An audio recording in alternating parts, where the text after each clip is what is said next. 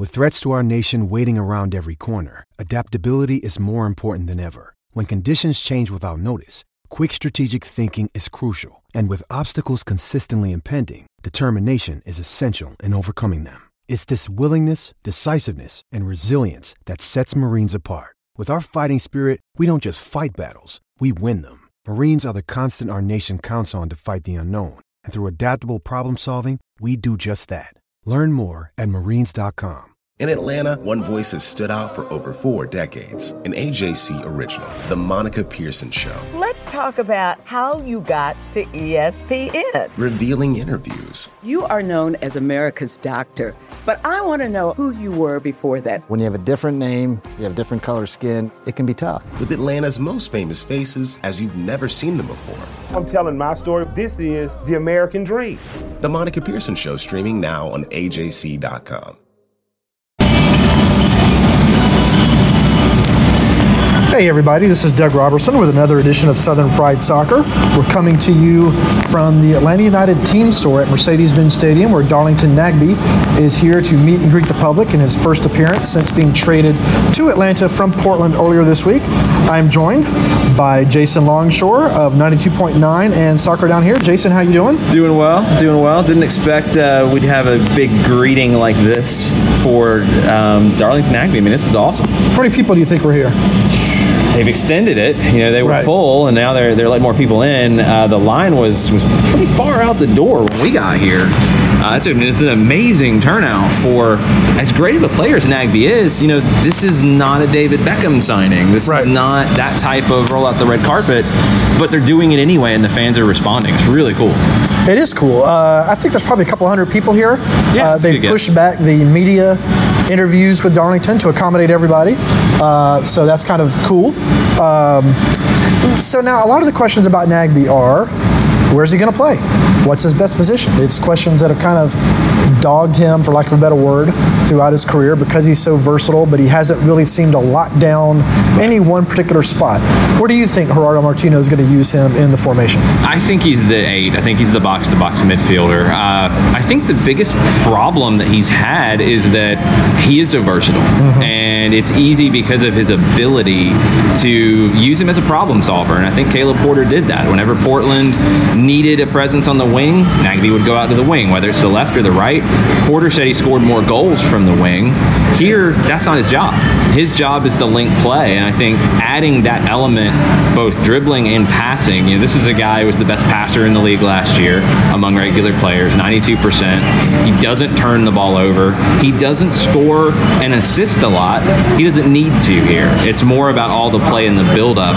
He's the old school point guard that's not expected to fill up the bucket and score a bunch of points. That's the type of role he's going to have here. He's John Stockton without the short shorts. Yes, hopefully. Yes, very much so, hopefully. By the way, that could be a new fashion thing for MLS, selling short shorts. There you go.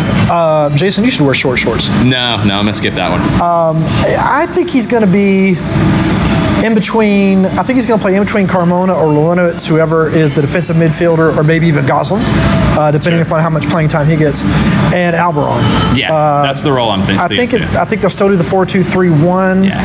I think maybe you might see a little more 3-5-2 next season, which Martino used a little bit more toward the end of the season, particularly when they were chasing results late in games. Adding Escobar, they could play the 3-5-2 if they want to, with Parkhurst in the middle, Escobar on the right, Perez on the left, push Garza up into a wide midfielder type of a role. It's going to be interesting to see what's going to happen. Yeah, you start playing with the numbers and the formations. I think on a regular basis, going to 3 in the back is tricky because of the other pieces in the team. I think in the back you can do it. With your defensive midfield, you can do it. Beyond that, you're going to be leaving somebody out when you go to that form, like a 3-4-3 or a 3-5-2. I think they're the most dangerous and most balanced playing the 4-2-3-1. I think that'll be the base. That's been Martino's MO since his career started as a manager. Marcelo Bielsa, his mentor, is a 3-4-3 guy. That's the big difference. Martino's a 4-3-3 guy, and he's been that way really everywhere. Do you see variations and wrinkles? Absolutely. Could it it look like a 4-1-4-1 at times with Nagbe up high in the formation next to Almiron? Yeah. If you have an injury, if you have to change things up, could he slot out wide? Yeah. Could Almiron drop into that 8 role? Yes. He is where he played for Lanús in Argentina. So you now have another player that's very versatile.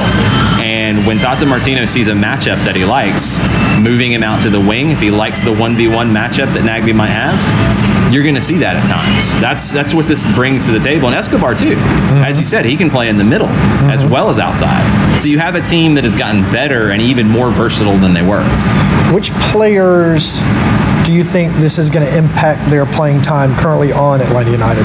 Currently, I think it's between Carmona and Lorenowitz, what that looks like, where Nagbe fits, because I see Nagbe as the 8 in that combination. I see Almiron as the 10. So the 6 is going to be between Carmona and Lorenowitz. And maybe it's an opportunity for Lorenowitz to rotate a little bit more, stay fresher at his age, and also back up in the back and play as a third center back when needed in that shape. I think that's probably the biggest one right now. Now, there's other questions about other moves that might happen, and we know the hashtag Barco watch and all that going on, and that's going to have an impact if it happens, because somebody's going to fill the left wing. Right. And we don't know who that's going to be yet. Is it Barco? Is it Yamil Assad? Is it somebody else? We don't know. There's a lot of questions about what the final shape looks like, but I think directly Nagbe impacts the central midfield. I'm curious about how it affects Julian Gressel's playing time. Also, there's not really a spot for him. Yeah. But we thought that last year, and he kept being put in the starting lineup in various spots. It keeps him from starting on a regular basis. It keeps him from being maybe your first choice at any position. But Julian will probably be your first choice off the bench in a lot of positions. And that was the original idea for him, and he ended up seeing a lot of minutes last year because of opportunity and because of his performance. I think you'll see that again. And now we both thought that Andrew Carlton might get about 1,000 minutes next season. What do you think about that now?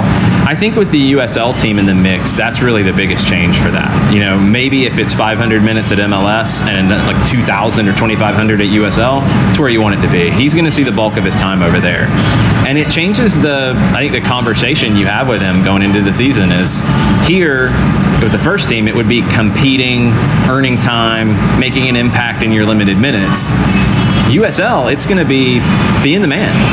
And there's going to be expectations on him and Chris Goslin and I think Miles Robinson and I think Brandon Vasquez as well. I think he's going to see a lot of time over there. It's going to be when you go there and you're playing with Gwinnett, you have to perform. And I like that situation. I think that's even a better role from a development standpoint than seeing 10 minutes here and 5 minutes here. Going over there and being expected to carry the team in 90-minute matches. It's very important for development. Any other moves around MLS impress you so far? I like what LAFC is doing at center back. I like Zimmerman and Simon. I think that's a good pairing. I'm trying to think of some others off the top of my head. I'm a little confused by their designated player signings, though. I thought they would go bigger. I like Rossi. I think he's a good pickup as a 19-year-old Uruguayan. I don't know about the Portuguese guy they're looking at because he hasn't broken in at Sporting yet, so I wonder what his level is really going to be. I've been surprised to see teams go back to Scandinavia for some of these signings. Yeah. You know, if it was me and I heard what Ariel Holland said at Independiente that they needed to sell 2 or 3 players to get right financially, there's about 5 or 6 players in that squad that would be great fits in MLS, and that's where I'd be doing my shopping. It is interesting. There have been some good players coming over from Scandinavia, but none that I think have been quite as impactful as those from South America, at least recently. I think the markets in South America, I mean, we're seeing it with the talk about Barco. We're seeing it with potential options on young players at Newell's, a young guy like the AJC's trusted veteran political voices, Greg Bluestein, Patricia Murphy, Tia Mitchell, and Bill Nigut are the essential source for Georgia politics. The Atlanta Journal-Constitution's Politically Georgia. Sign up for the newsletter, download the podcast, subscribe to the AJC.